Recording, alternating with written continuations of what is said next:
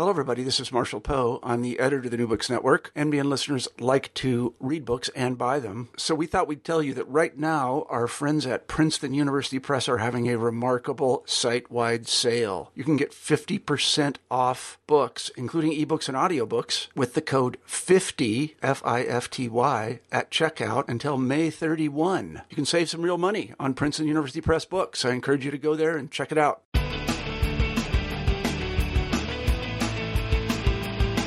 Hello, and welcome to New Books in Sports. I'm Bruce Berglund. Each week, we choose a noteworthy new book on sports, and we interview the author. This week, we are looking at youth basketball in inner-city Philadelphia. My guest is sociologist Scott Brooks, and we are talking about his book, Black Men Can't Shoot, published by the University of Chicago Press. It is well known that athletic skills and accomplishment bring an increase in social status for young males. Let's take, for example, a basketball player named Mike. Tall and gangly, Mike is a 10th grader who sits the bench for his high school team. His status on the team is so low that his name is misspelled in the game programs as Milk, bringing laughs from his teammates. But one night, Mike enters the game and puts down a monster dunk over an older and better-known player. With that one play, he goes from being the laughable Milk to the respected Milkman, so-called because he delivers. His status on the team and in the halls of his school takes a step up. Now, if the Milkman had played in South Philadelphia, his rise in social status would have extended beyond his team and school into the broader community. As Scott Brooks explains in his book and the interview, consistent displays of basketball skills or singular moments of prowess, like a dunk over a bigger, more established player, bring young players the support of older men in the community and a measure of protection at the neighborhood's rough corners. In his ethnography of inner-city basketball, Scott shows how integral the sport is to social networks in communities like South Philly, and how young players, recognizing the game's importance, develop their skills with persistence and hard work. This was a book that was hard to put down. Scott writes with the insights of a scholar and an athlete, as well as with the careful attention of someone committed to this community and to the young men he's worked with. It was great fun to visit with him about the book, so let's turn to the interview. Scott, welcome to New Books in Sports. Thank you for joining me on the program. Thank you, Bruce. I really appreciate the opportunity to speak more about my book. So I'll tell listeners that Scott is on the faculty of the Sociology Department at the University of California, Riverside. And in addition to his book, Black Men Can't Shoot, he has written several articles and essays on different aspects of sports in contemporary society. So I'll start by asking you, Scott, can you explain to us your background in sports and your background in sociology and how you brought those interests together? Absolutely. I think it's a fairly common story for academics who end up studying sport. And it's the typical, I used to be an athlete, and at some point I realized that I wasn't going to go so far. I wasn't going to become a professional, so I started to look at other things that I could do in sport. And so with family help and really just kind of thinking about what my future might be, I decided that I would hang up the hoop shoes and go ahead and just go to school. And so rather than going away and trying to pursue that hoop dream, I just went to school.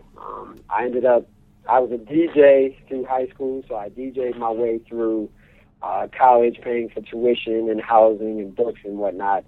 And then after college, with my head really focused on going to graduate school in international affairs, I moved to Washington, D.C. and worked on the Hill for the Congressional Black Caucus for just a little bit, and then realized I really didn't like the workings of government after seeing it up close. And so I moved back home, got married to my high school sweetheart, and at a graduation at UC Davis, I got to hear Professor Harry Edwards, who was a professor at Cal when I was there, and I would visit his classes. But his classes were always so packed. If you were a lower division student or a junior student in the first or second years, you couldn't get into the courses. And so I would just go and listen, hear him, and then getting this chance to hear him be the keynote at UC Davis, I was really struck by how what he was about, social justice, and looking at issues of race and inequality in sport, how that really just spoke to me. That was something that I felt I could do for the rest of my life. And so I asked him about his process. How did he get to his position? What kind of things should I be doing? And really he helped map out the plan of, go ahead and get your PhD and then look to, be an academic. And on the side, you have a job as a sports sociologist. And so here I am, haven't broken to the side of being on an actual playing field, a professional playing field. I do help consult some of the college programs at my school when I have a chance, and I've continued to coach basketball at the high school level where I get to use some social psychology and really think about strategies of healing and helping young men to reach their full potential. But that's really the story. Okay. So then how did you come to write this particular book? Can you explain the research project you pursued that led to Black Men Can't Shoot? Yeah, so in my first year, very first semester at the University of Pennsylvania, I took a class on ethnography, systematic study of culture through qualitative research methods. And our professor, Elijah Anderson, told us to go find a street corner, go find a place like a bar, and really try to take it in, become an observing participant, and get on the inside and learn their local knowledge and culture, and then report back. And so I was, knowing that I was interested in sports, I asked the question, what makes Philadelphia a basketball city? And so that's where it all started, really trying to go out and speak to different members of the community. I would stop people on the street while I was riding a train and ask them about, Philadelphia's basketball history. And, as odd as that is, I was immediately hit with the problem of this question because I had people respond that it was a football city or that it was a hockey city or that it was a baseball city. And so then I realized, well, I need to speak to basketball people. And playing in the gyms, at most colleges, you play in gyms and you get folks from the neighborhood who, see this as a good place to play where it's competitive, playing against a diverse group of people. I started to speak to some of the local guys who would come to the gym. And then I also visited some of the parks in West Philadelphia, and I would ask the question there. And it was in that undertaking that I got better answers about basketball. And so I was directed to a league by several people. And so I called the league's office, and they told me that they had a historian, which really sounded odd and special.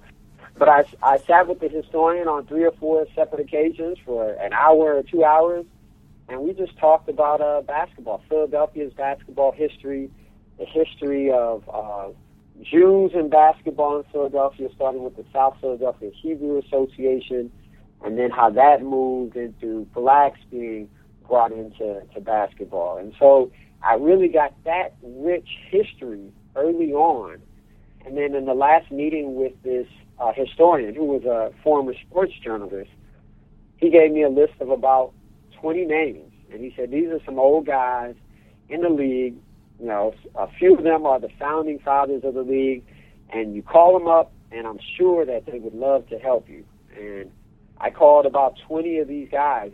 But out of the 20 folks that I called, I only received one call back.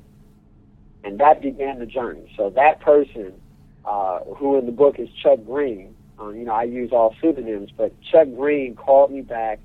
We had an initial conversation of about an hour to an hour and a half.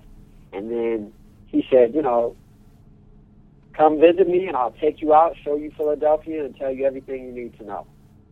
And that's how it all started. Yeah. So then you started working with Chuck as an assistant coach. And how long were you working with him?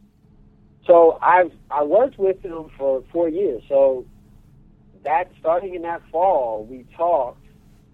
He showed me Philadelphia, and by January, he had invited me to help him coach. And our first league started.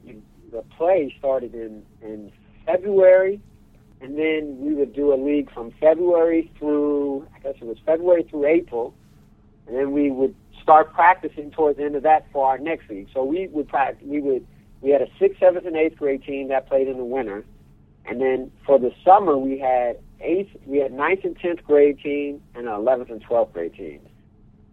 So Chuck is an important character or subject in your book, a subject of your research. But then the other two key people are two players, and they were with you throughout the 4 years you were coaching, correct? Jermaine and Ray? Well, so they were actually with me for those 3 years. So I had coached for more than 4 in terms of I still go back each summer. Mm-hmm. So, it's in my blood now. And people, when they see me, because it's a summer league thing, many folks don't know that I'm not living there. They just see me in the summertime, okay. And they say, oh, and so sometimes I've had a conversation with one guy where he said, hey, how you been? I didn't see you earlier in the league. And I said, well, I don't live here. He said, what? And I said, well, you remember I was doing research. I actually got a job. I live in California and lived in California for a couple of years. And he's like, I thought you were a Philly guy. And so, you get in well enough, and again, that's the goal, to become an observing participant. You want to be in well enough that people don't realize or think, they've forgotten that you're an outsider. You want to be an insider. And so, yeah, I've had the opportunity of being continuously involved, and Jermaine and Ray came in on that second year of my research. And since then, I've maintained a very strong relationship with Jermaine.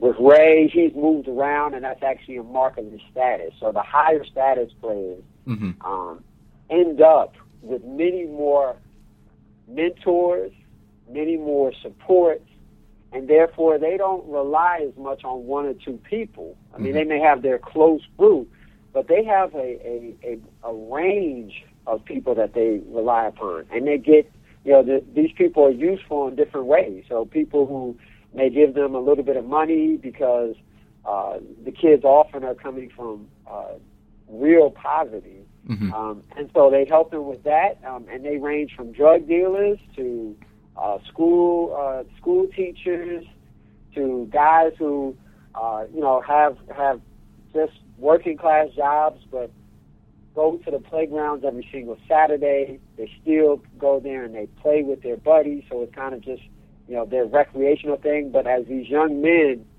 start to develop and start to play with the older guys, these older guys who in Philadelphia we call old heads, they take on these younger guys. Mm-hmm. And so they develop these different relationships and get close to people, and the more promise that they show, the more that people are willing to invest in them because they see them as really having this potential for getting beyond and outside the ghetto.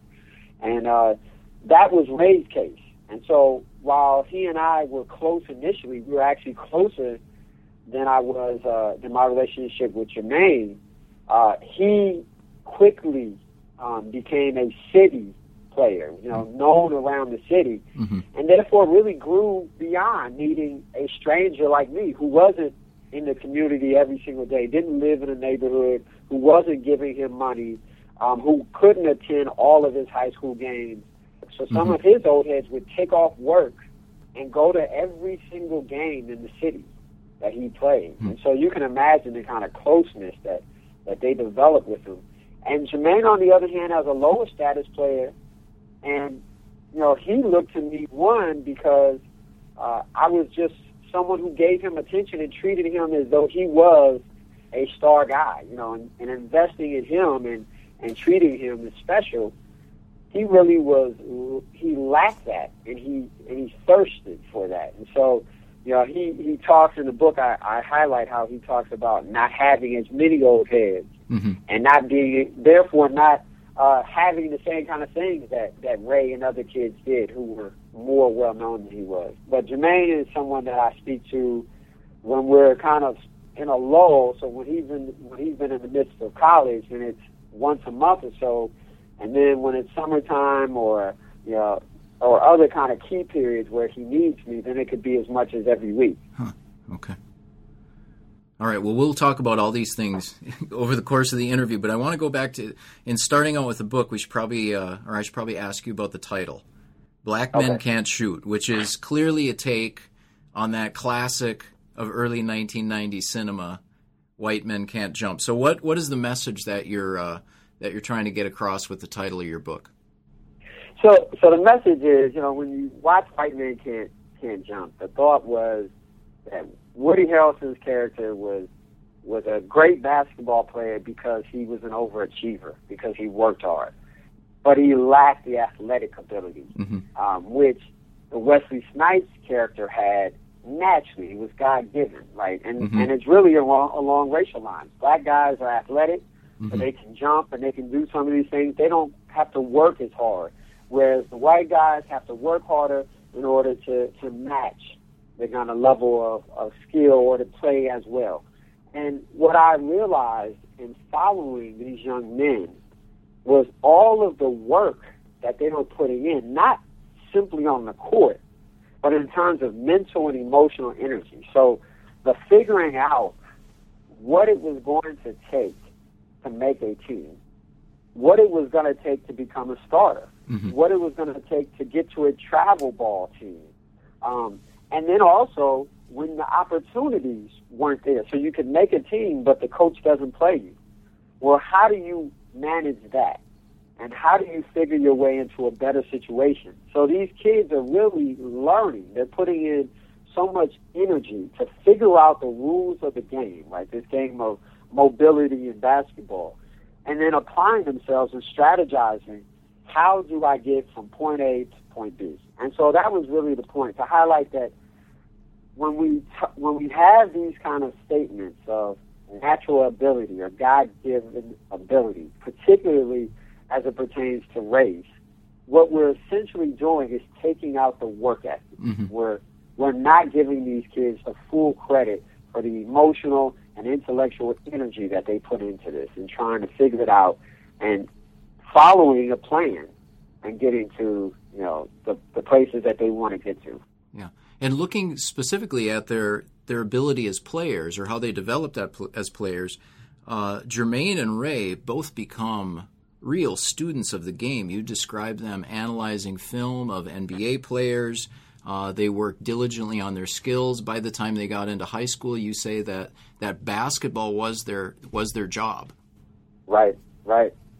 Yeah, it was amazing to see, coming from the West Coast, but it's not that kids on the West Coast don't do similar things, but when you add that you've got to move the snow around before you can play, you really get a sense of their passion and their commitment.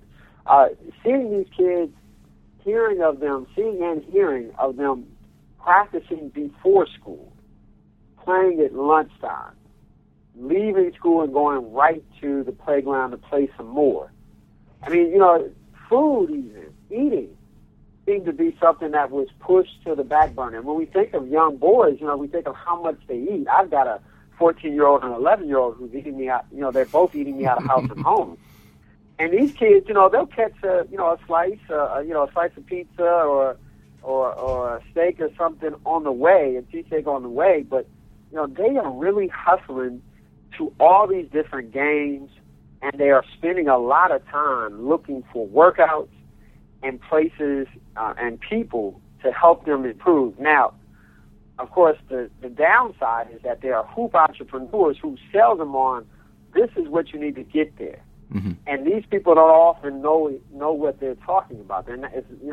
Some do. Some have played college. You don't have to have played college to know skills, but they're not all selling a good product. But these kids are so enthusiastic and determined to make it that they spend a lot of time going to and from. There's all this gossip and rumor about where people are giving workouts, where they're giving workouts in gyms, whether the workouts are NBA workouts or, and the level and quality of these workouts. And so they really are about this craft of becoming a basketball player. sadly, the older they get, often the less energy they devote to skill, and particular kind of, doing things over and over and getting better. And the more the shift becomes about playing games. And it's not simply them, it's the pressure of AAU basketball and getting known, being seen by these gatekeepers and influential persons, scouts and recruiters. And that happens at games. That happens in tournaments. That doesn't happen on the practice field. And so kids become more and more invested in, I just have to get to a game. Yeah. I've got to perform. Okay. So I want to ask about this process of getting known, and this is a major theme throughout the book. What does it mean to get known in South Philly basketball? So in South Philly basketball, it's really about managing multiple careers, and the careers are pretty much a street ball or playground career, which is very local.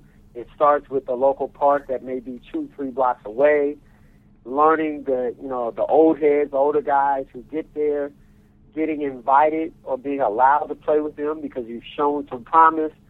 And then it's the ranks. So it's the ranking of younger guys. And so you're competing fairly early on with this cohort of guys your age, because these older guys are giving you rewards and praise when they see you do something, right? And there's the oohs and the ahs and taking you aside. And so that's the local level. Older guys looking at these younger guys, mentoring them in different ways, and the younger guys, this cohort, competing with one another for status and for praise. Now, you can imagine how that then plays itself out in the immediate public school or community school system, so that a kid who has who has status and reputation at the playground, when they go to the local school, the kids are aware of who's good, who has the status, who's been given praise. And so the team is almost already set.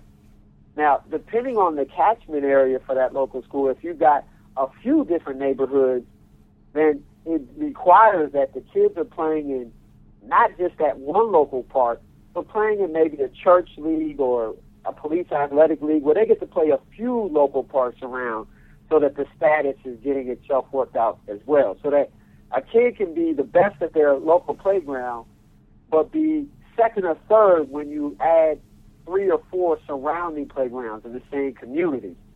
And when they get to these schools, the kids, we talk about it in sociology as expectation status, so that when people read they come into a setting, a small group, and they immediately start to take in who has what status position. And that guides the interaction. And so as these kids have heard about other kids, as they play, it starts to inform and line them up in their ranking. And so that, you get the playground to the school. Well, as the schools get higher, as the kids get higher and higher in age, the number of kids that they're going to come across with these different levels of status gets bigger. Public high schools often are often taking in more kids, have a wider catchment area, and so they're working it out there. And then you add the even more formal, and I don't mean formal just in terms of that the fact that there's rules, officials, and record keeping like you have at high schools, but you don't have at playground. I mean the formal link to higher mobility, which happens through travel ball. Mm-hmm. And so a kid is looking to have a reputation at the local level, just their playground right around their block. Then at the neighborhood level, which gets them more status and plays itself out at the school. When you get to the high school, you're dealing with even more kids, so you may have to build and campaign even more so that at each level, there's a process of getting known, gaining status from your peers. And it's not something that you can give yourself. That's the key thing. Mm-hmm. It's about how others see you, how they talk about you and praise you. And then it's about the deference that actually happens on the court. So that what you know when you see basketball, when you're someone who looks just beyond the stats, is that Kobe Bryant is a star player. When you see all of the shots that he takes, he's a star player because his teammates defer to him and make sure that he gets to take the majority of the shots. Mm-hmm. It's not, to a fan or someone who doesn't really pay close attention, even though this is somewhat obvious, they just may not be thinking about it. We just say, oh, he scores more than anyone else. Mm-hmm. But star players generally take more shots and actually don't shoot that higher percentage when you compare them with other players because they're taking too many shots. They're taking higher risk shots. So the way that a player is a star is by deference from others. And so getting known is building this status and reputation by playing, having the networks and people who praise you and who campaign for you, recommend you to others and say, this kid is good, you need to play him. Having your peers defer to you, which gives you the space and the opportunity to take more shots and to actually showcase your ability. And that happens, and then we have the AAU travel ball circuit, so that as these kids are playing on these teams, what they are doing at the same time is essentially auditioning and making a case for being put on other teams. So that the better that they perform, the more that people talk about them, the more opportunities they're going to have to play on other teams, where people say, I want you because I heard that you're great. I heard that you're good.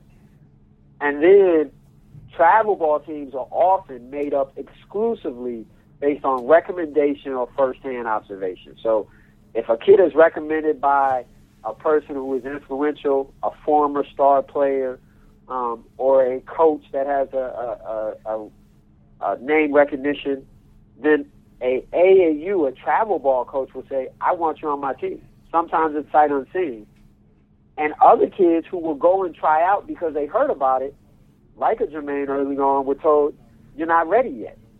Right? So these kids are engaged in the local, in the community level, in the citywide level, and then ultimately by playing at this travel ball, they're looking at getting to regional and national levels. And so depending on how much status they gain, how many people are talking, who has seen them in terms of scouts and recruiters, they may have to work at every level to make their name known. Mm-hmm. So I'm thinking, as you were explaining, I'm thinking in terms of a diagram. And so I'm thinking in terms of overlapping circles, that you have getting known as bringing social status, social capital within your school, within the community, getting known, bringing status within your team, as you talked about, that your teammates defer to you. Absolutely. And then this perhaps last stage is getting known to the coaches of AAU teams, getting known to recruiters, getting known to scouts, and so forth. Yes. And actually, in reading the book, I was thinking more of getting known in this last phase, that the process of getting known is about getting discovered by scouts and by recruiters. And so as I was reading, I was thinking of the parallels between basketball in South Philly and sports I'm familiar with. So I grew up in Minnesota. The sport there is hockey. The community I live in now, the youth sports are soccer, baseball, at the high school level, football. And so, I was wondering what parallels are there in this process of getting known in inner city basketball and getting known in these other sports where you have mainly white players being involved. Right. Have you done any work on that or reading on that? I haven't done it specifically. What I know in terms of the process, and so, I'll pay attention to news stories where they talk about someone as a known player at a high school level. And so here's where the parallels are. So the parallels are the same at that level which you talk about, the highest level when it's about scouts and recruiters. How do these kids get seen? That's an important phase because you can't move to that level without scouts or recruiters who rank players at regional and national levels, without them ranking you, giving you some kind of praise, and bringing it to the attention of coaches. And so in all of these sports, there has to be this weeding out process that is about not just playing in public or playground. When I say public, I'm not talking about like just in playground recreation leagues. Mm-hmm. It has to be about playing in some of these more formal spaces. And what coaches are depending upon is in these more formal spaces at high schools, but more importantly now in travel ball, what they're depending on is there's going to be all of this high level of talent in this space. And so those are the real proving ground. A kid can score 50 points in a game in high school, and that's nice, and that's impressive.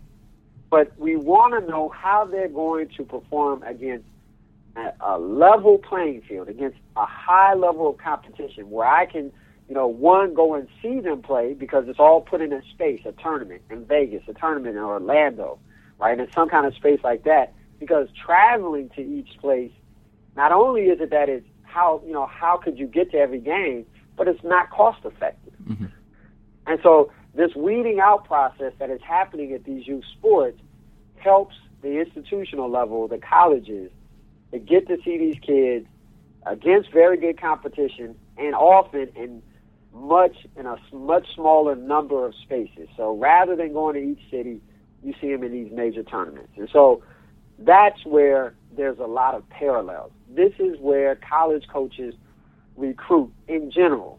But what you don't see as much is this very local community kind of stuff in Mm-hmm. these other sports. So I would imagine in sports where it requires more money, Mm-hmm. Where there's higher risk of injury and physical kind of play, you just don't play that many games. So you can't have football and playground football, whatever that parallel equivalent would be, because it's too dangerous, right? So you don't have club football. You have all-star games, right? You might play an additional 1 or 2, maybe 3 games after your season, but you can't play all year round like you can for basketball. And I imagine hockey, I know that in hockey they do have some club teams. And again, that's often about resources. These, maybe in Minnesota, and you'd have to answer, there are YMCA rec leagues for hockey, and it's just as popular and as kind of everyday as it is in basketball. Is that the case with hockey? No, that's not the case. And actually, that was something that I was going to ask. In reading the book is, these guys are going from team to team, and they're going to tournaments, and Jermaine goes to Italy. And, right. And I was thinking, who pays for this? Because in the other sports I'm familiar with, the players that move up to the elite levels and play in the national tournaments, they're the ones whose parents put out a lot of cash for them to be on these teams. And, in the case of Jermaine and Ray, their families didn't have the cash for that. And that's where we get back to kind of the sports machine, and in particular when we talk about race in the cash sports. So that, when you look at a volleyball, a hockey, you have one country club sport, and then you have other more middle class or at least expense-heavy sports. Mm-hmm. And so the kids, because basketball is such a huge moneymaker, because it's been part of the pillar for sports apparel companies, right, to invest in basketball and football. This is where their major endorsers come later. The sports apparel companies get behind the Kobe Bryants as spokespersons rather than, and several basketball players and football players, rather than having so many hockey players as their spokespersons. But that's the funding for youth basketball, mm-hmm. right? It's the Nikes, the Reeboks, and the Adidas. They've been funding this for, since the 70s. They've been funding inner city sports. Now, the hoop entrepreneurs, guys who get into coaching, and not just coaching because of kids, but also see this as a business, as a job opportunity, these coaches are making money out of it. And what they do is they'll start with kids as young as 6 or 7, and they often have a payment situation where it is, we make the youngest kids start paying, and they pay early. And the thought is that when they get to high school, they won't pay, so that younger kids pay for older kids. Mm-hmm. The older kids bring more prestige because they're going to bigger tournaments, more tournaments, and if they win, then all of that is good for the younger guys who can see themselves as being the next kids in the turnstile, right, filling those places. And so they're basically buying into that future promise. But when the kids are mostly poor, they can't charge a huge amount, but they'll go and get a few middle-class kids, and we call them scholarship kids. Mm-hmm. You go and you get a couple of kids who you know are not good players, but who want to play, and you'll take as much money from them as you can mm-hmm. to fund other kids. And then you're also looking for funding from the apparel companies. So the apparel companies have pulled a little bit. They've definitely pulled, well, not a little bit, it's actually more than that. They've definitely pulled back from sponsoring a lot of teams, as many teams as they used to. Mm-hmm. They now are kind of only invested in sponsoring the elite teams. They no longer pay travel ball coaches on salary. Some travel ball coaches used to have salaries. This was their job, and so they've pulled out of it because of all of the flack that they've caught. But those are the funders, as well as professional athletes who come through the system. So when an athlete makes it to the pros, they often set up a foundation. The foundation then becomes the parent for the travel ball team, and the professional athlete gives their money. So in our league, as I talked about, there's an Aaron McKee team, a Rasheed Wallace team, there's an Eddie Jones team. So several of these Philly guys have their foundations sponsoring travel ball teams. And so they also can not only pay with their own checkbook, but the apparel company that they are connected to also often become the source for that team. Mm-hmm. All right, I want to stick with this, and this gets away from the book, but I'm interested in this. So do you think, is basketball, because of the sponsorship from the apparel companies and from NBA players, is it somewhat more open in that is it more of a meritocracy in that talented kids who work hard are going to get a chance, as opposed to, for instance, baseball or youth soccer, where you can have a talented kid, a kid who wants to work hard, but if that kid's family doesn't have the money, they're not going to be playing on the elite travel teams. You know, they're not going to be going to the regional or national tryouts. Well, so I would argue that it's open in terms of class, so it's not based on class at all. It doesn't matter what class you come from, and in some ways, of course, the more middle class, upper class you are, the more that you're fighting against stereotypes of being pampered, spoiled, soft, automatically, because the thought is that the best basketball players are inner city players because they come from tough backgrounds, come from these playground settings where they're playing against men at early ages.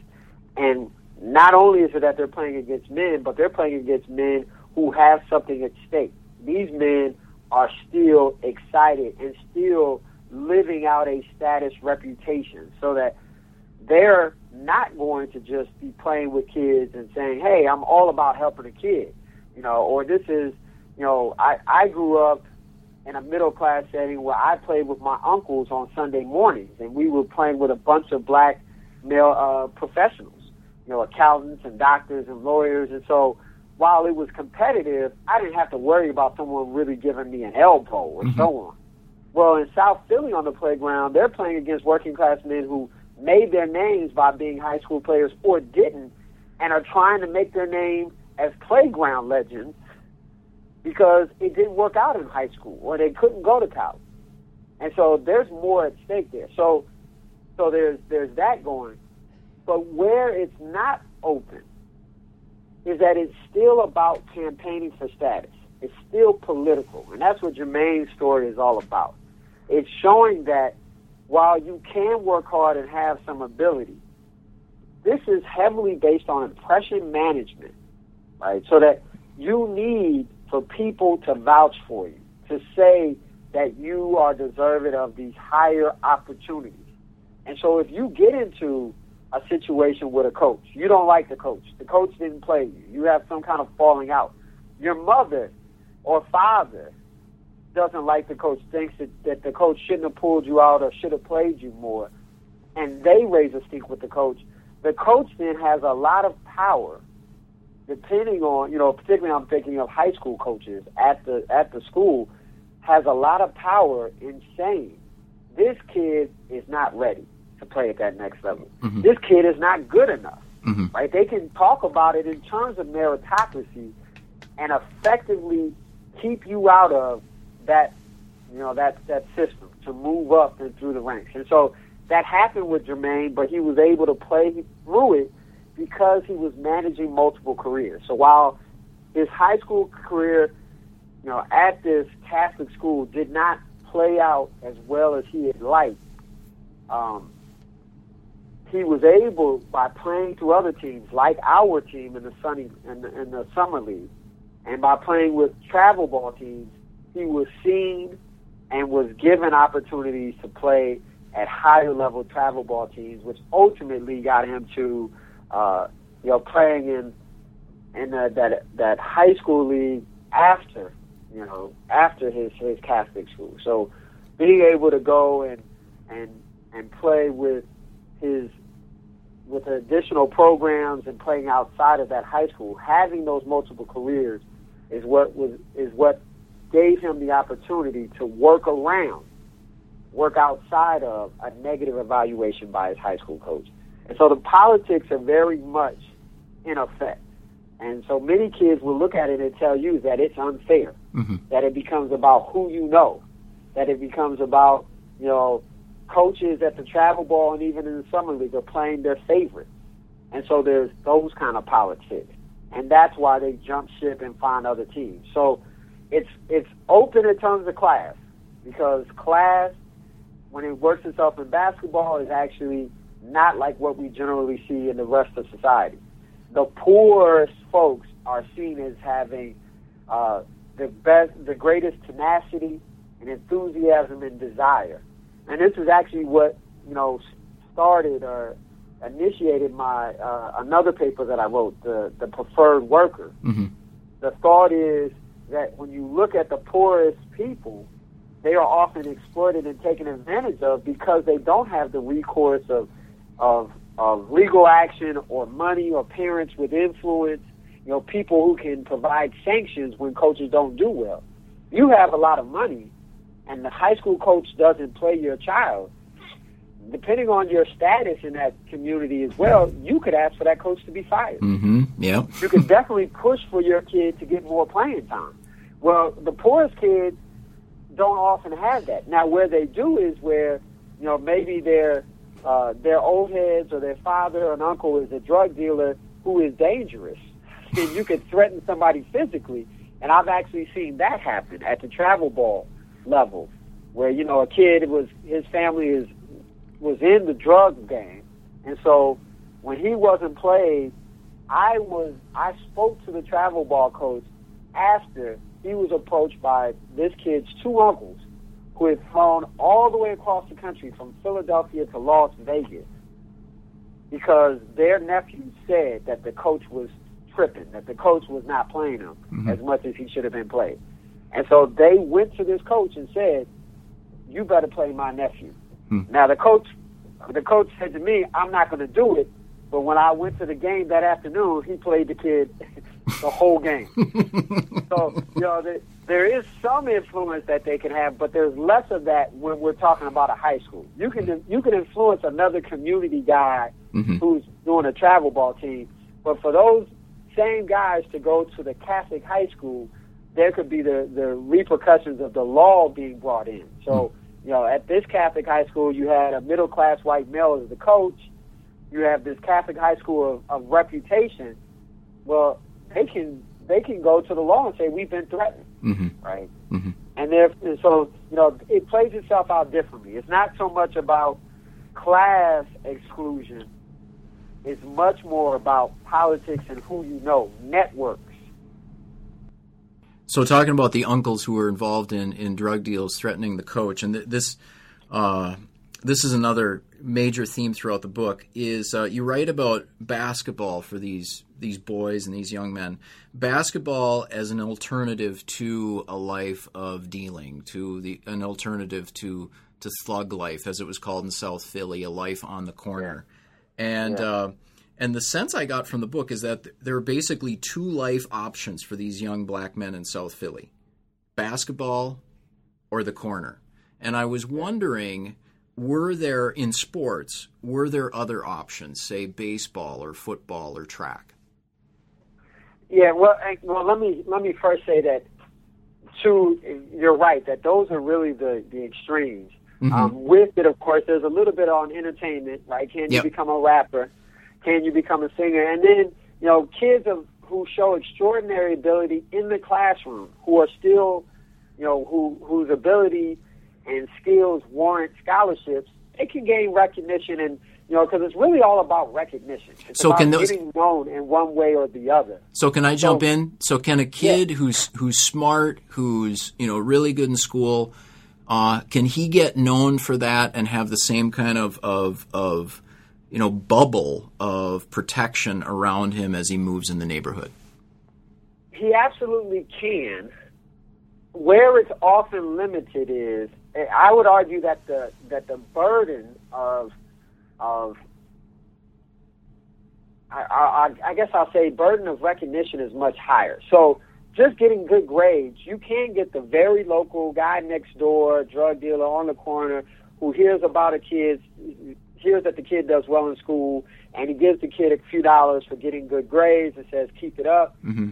You can get that. And that's going to be low level of protection, but they'll, if they like the kid is nice, they know the family, they'll stand by the kid. But it's not the same investment and respect and possible recognition that an athlete would get. Mm-hmm. So a kid like that would get just a few, here, buy yourself something, stay good. A basketball, no one is going to follow that kid to the spelling bee, right? They're not going to follow that kid to a debate competition. None of that is going to happen. But when we're talking about an athlete, these men will drive the kid to New Jersey, Atlantic City for a tournament, right? They'll take off work, as I spoke of earlier. There's a much greater investment because the perceived payoff and the status associated with being an athlete is so much higher. The only way that a kid doing well in school can get to that similar level, and there was one case that I can recall, is when this kid was not only seen as smart in their school, they were written about in the city's newspaper, and I want to say they traveled to England for some kind of paper competition. And so one of my kids talked about this same kid was playing basketball, but they said to me, hey, Scott, you see that kid? He's super smart, mm-hmm. right? He's like Urkel, right? He's like the smart guy, right? And so it's that kind of level, and getting the same kind of pub or ink, as we talk about, getting written up in the newspaper.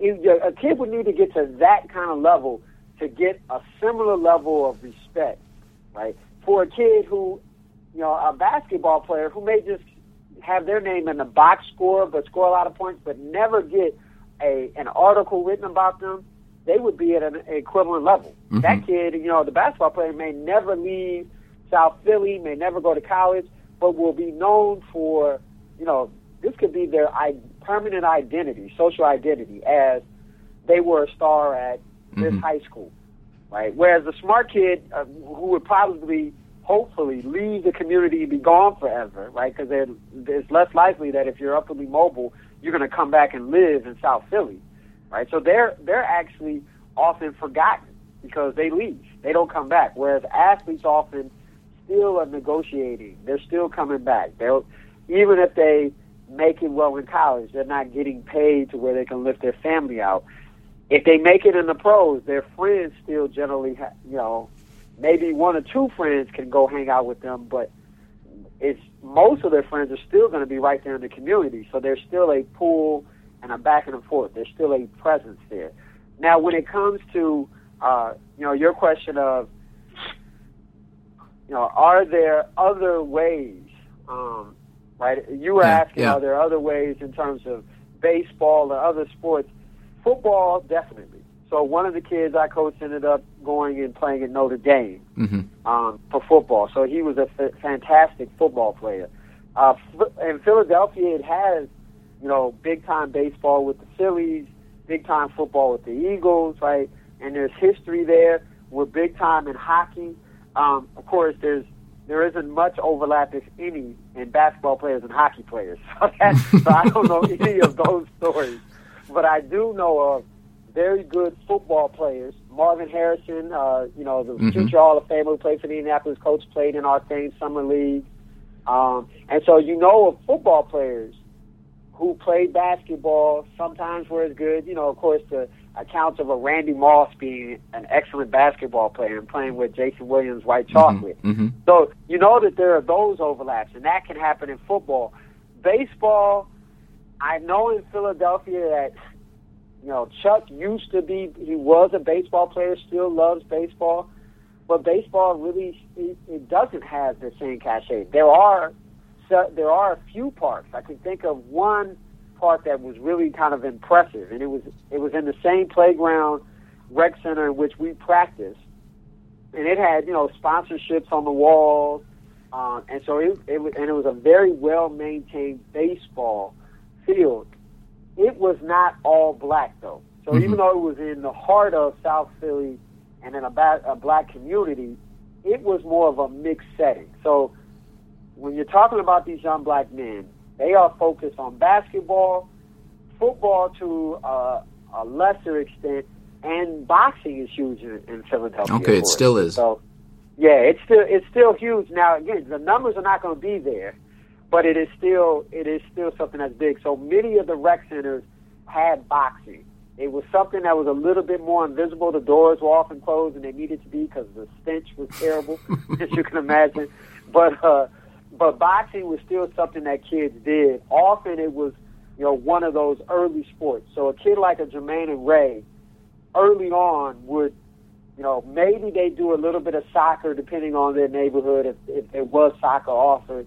But they would definitely do football, they would do basketball, and many of them did boxing, right? But boxing, once most of these kids got hit, they decided they didn't want to do boxing anymore. So you had to be that kind of kid who liked, who was really aggressive and liked that. And then baseball, it was a lot like soccer. They might play for a season or two and can recall being good, but they really were focused on football and basketball. And as they got higher and higher, of course, they begin to specialize. Okay. So then as they get higher and higher, and going back to basketball, something you mentioned at the start of the book, that the players you worked with and their parents, they were aware of the improbability of their making it to the NBA. And I, if you can, I'd like you to expand on that. So what did these players see as their aim in sticking with basketball? And how did they talk about their goals as players? What did they want to accomplish as players? So the interesting thing is the kids, while they look up to pro players, they often have more admiration and respect for the older guys, the old heads at the playground. They see these guys as impressive. So Ray said about Marcus, if I could just be Marcus, I'd be happy, right? If I could just have that kind of respect from the local community and from these young bulls, as we say, from the younger boys, he talked about as being happy. Many of these kids who come to us, because we were an elite, prominent league for the most part, they're coming through fathers, mothers, and uncles, people that they, who have been talking about our summer league for a long time.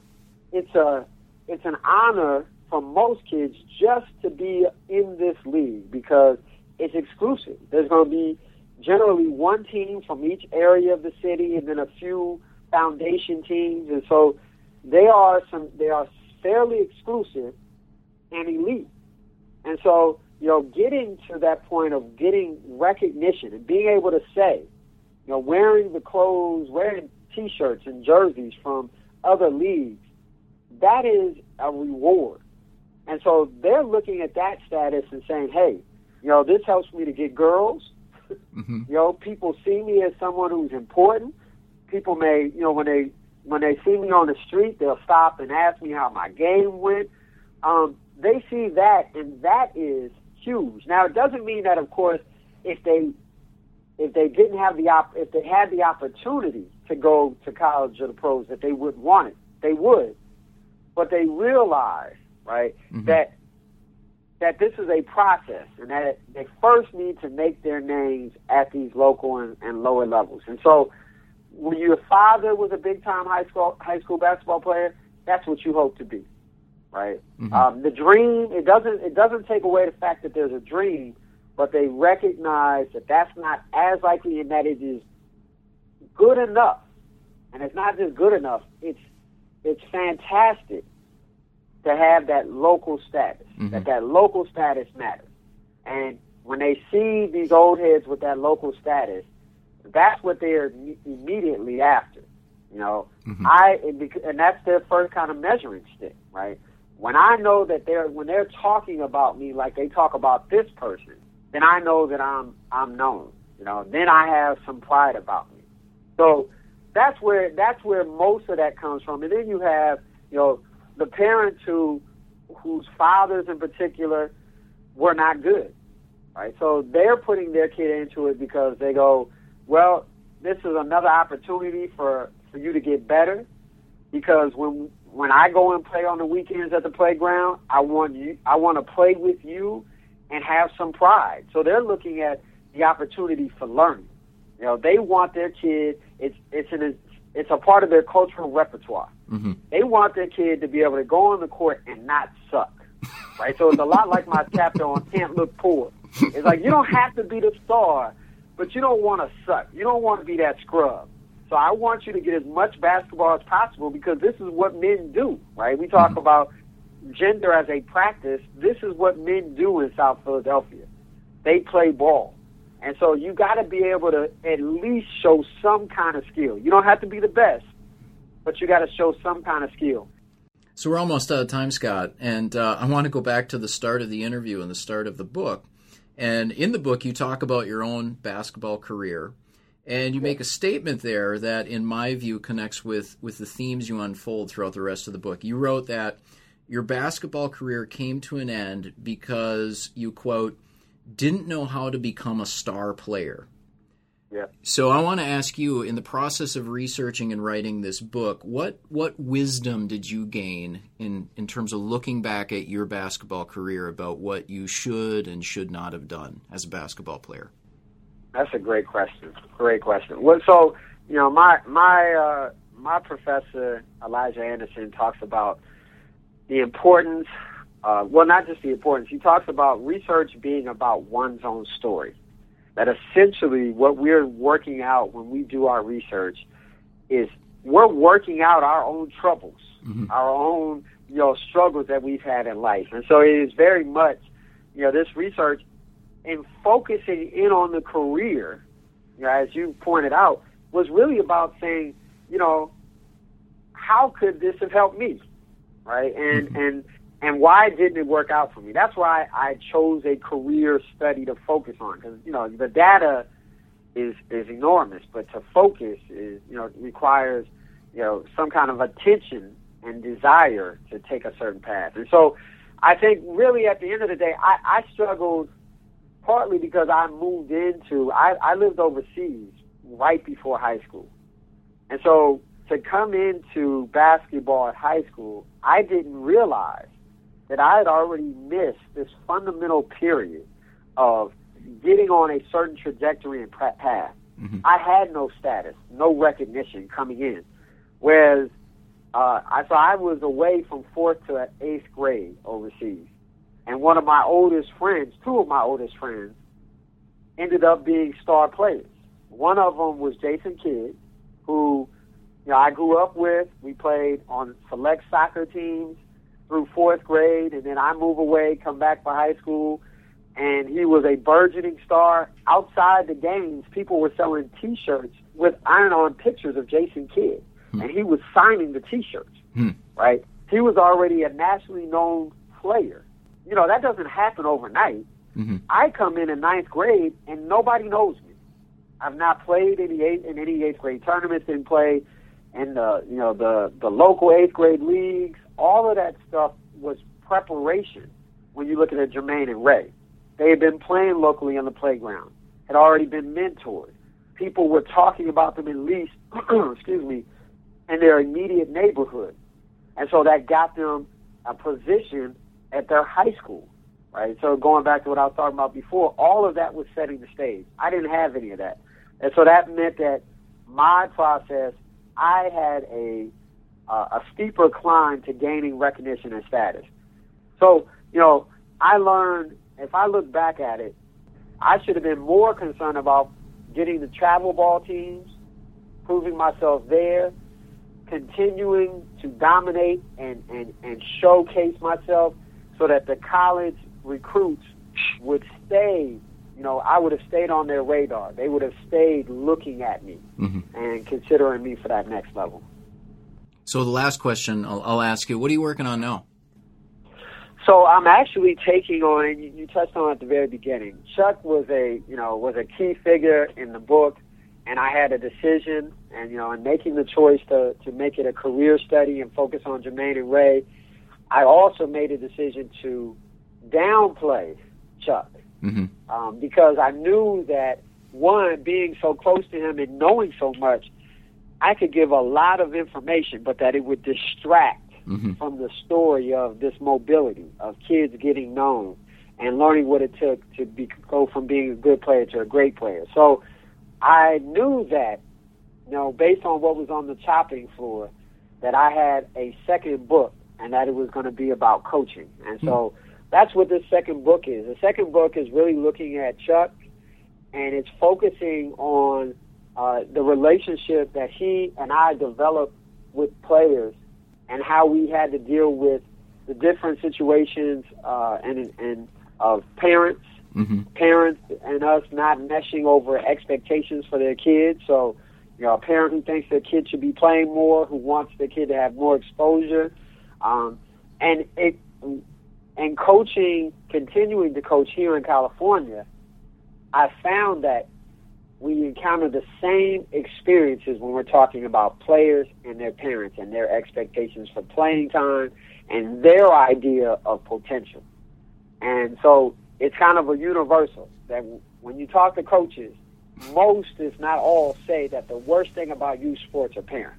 And so that's what I'm highlighting is these experiences and encounters with players and parents, and showcasing how a guy like Chuck, who often is characterized as crazy, old school in a negative light, that in fact when you look at what goes on in our practices and the relationships that Chuck has with kids, that it's much deeper than basketball, and that what he gives them is life skills training. And so I'm highlighting Chuck's approach to show how there's positive cultural capital that comes from this community perspective, and in giving these kids the desire to push for higher expectations and teaching them about loyalty and really talking to them about persisting and trying to live life in kind of these simple fundamental things, right? So that you keep basketball simple, you practice, you work hard, and it'll be good to you. And so this book is really,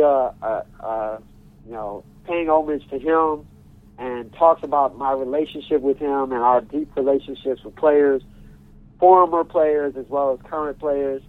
And then I'm working on a third book, which is about where NBA players come from. So taking from Philadelphia as a basketball city, that initial question, I did, some quick and dirty estimates by looking at NBA rosters, and now we've done more systematic studies of this and see the pattern of where NBA players come, where their hometowns are. And so knowing that this process is not simply about, biology, right, as I've highlighted, I want to understand, well, what's the role of city, of the place, in how these players develop, and are there the same kind of networks in these other cities? And is the mobility pattern, is the trajectory the same? So I'm really looking at trying to do this cross-city comparison and see if my findings for Philadelphia, when you think of how my book contributes to understanding basketball mobility at that city level and bigger, are there some universal points, that I can take from it? I look forward to reading them and especially the book on Chuck, because Chuck, as much as you featured him in the book, he's just a great character, and it would be interesting to read more about him. And I can tell not only with Chuck but with Jermaine and Ray. One of the great things about this book is that you clearly have this close relationship with them. But then when you turn back to the endnotes, you've clearly done your work in terms of the scholarly literature and the theory, and so it was really a great book to read. It was a sociology book that is a page turner, so I would think that'd be a compliment. Fantastic. Yeah, that is fantastic. Yeah, it's the ultimate compliment. Thank you so much.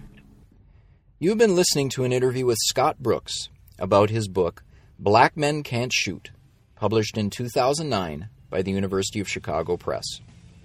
New Books in Sports is part of the New Books Network, which offers more than 70 channels of podcast interviews with the authors of new publications on subjects from military history to religious studies. If you like what you heard here, please visit the Facebook page for New Books in Sports, where you can give us your feedback, offer suggestions, and find links to thoughtful sports writing. I'm your host, Bruce Berglund. Thank you for listening, and enjoy your week.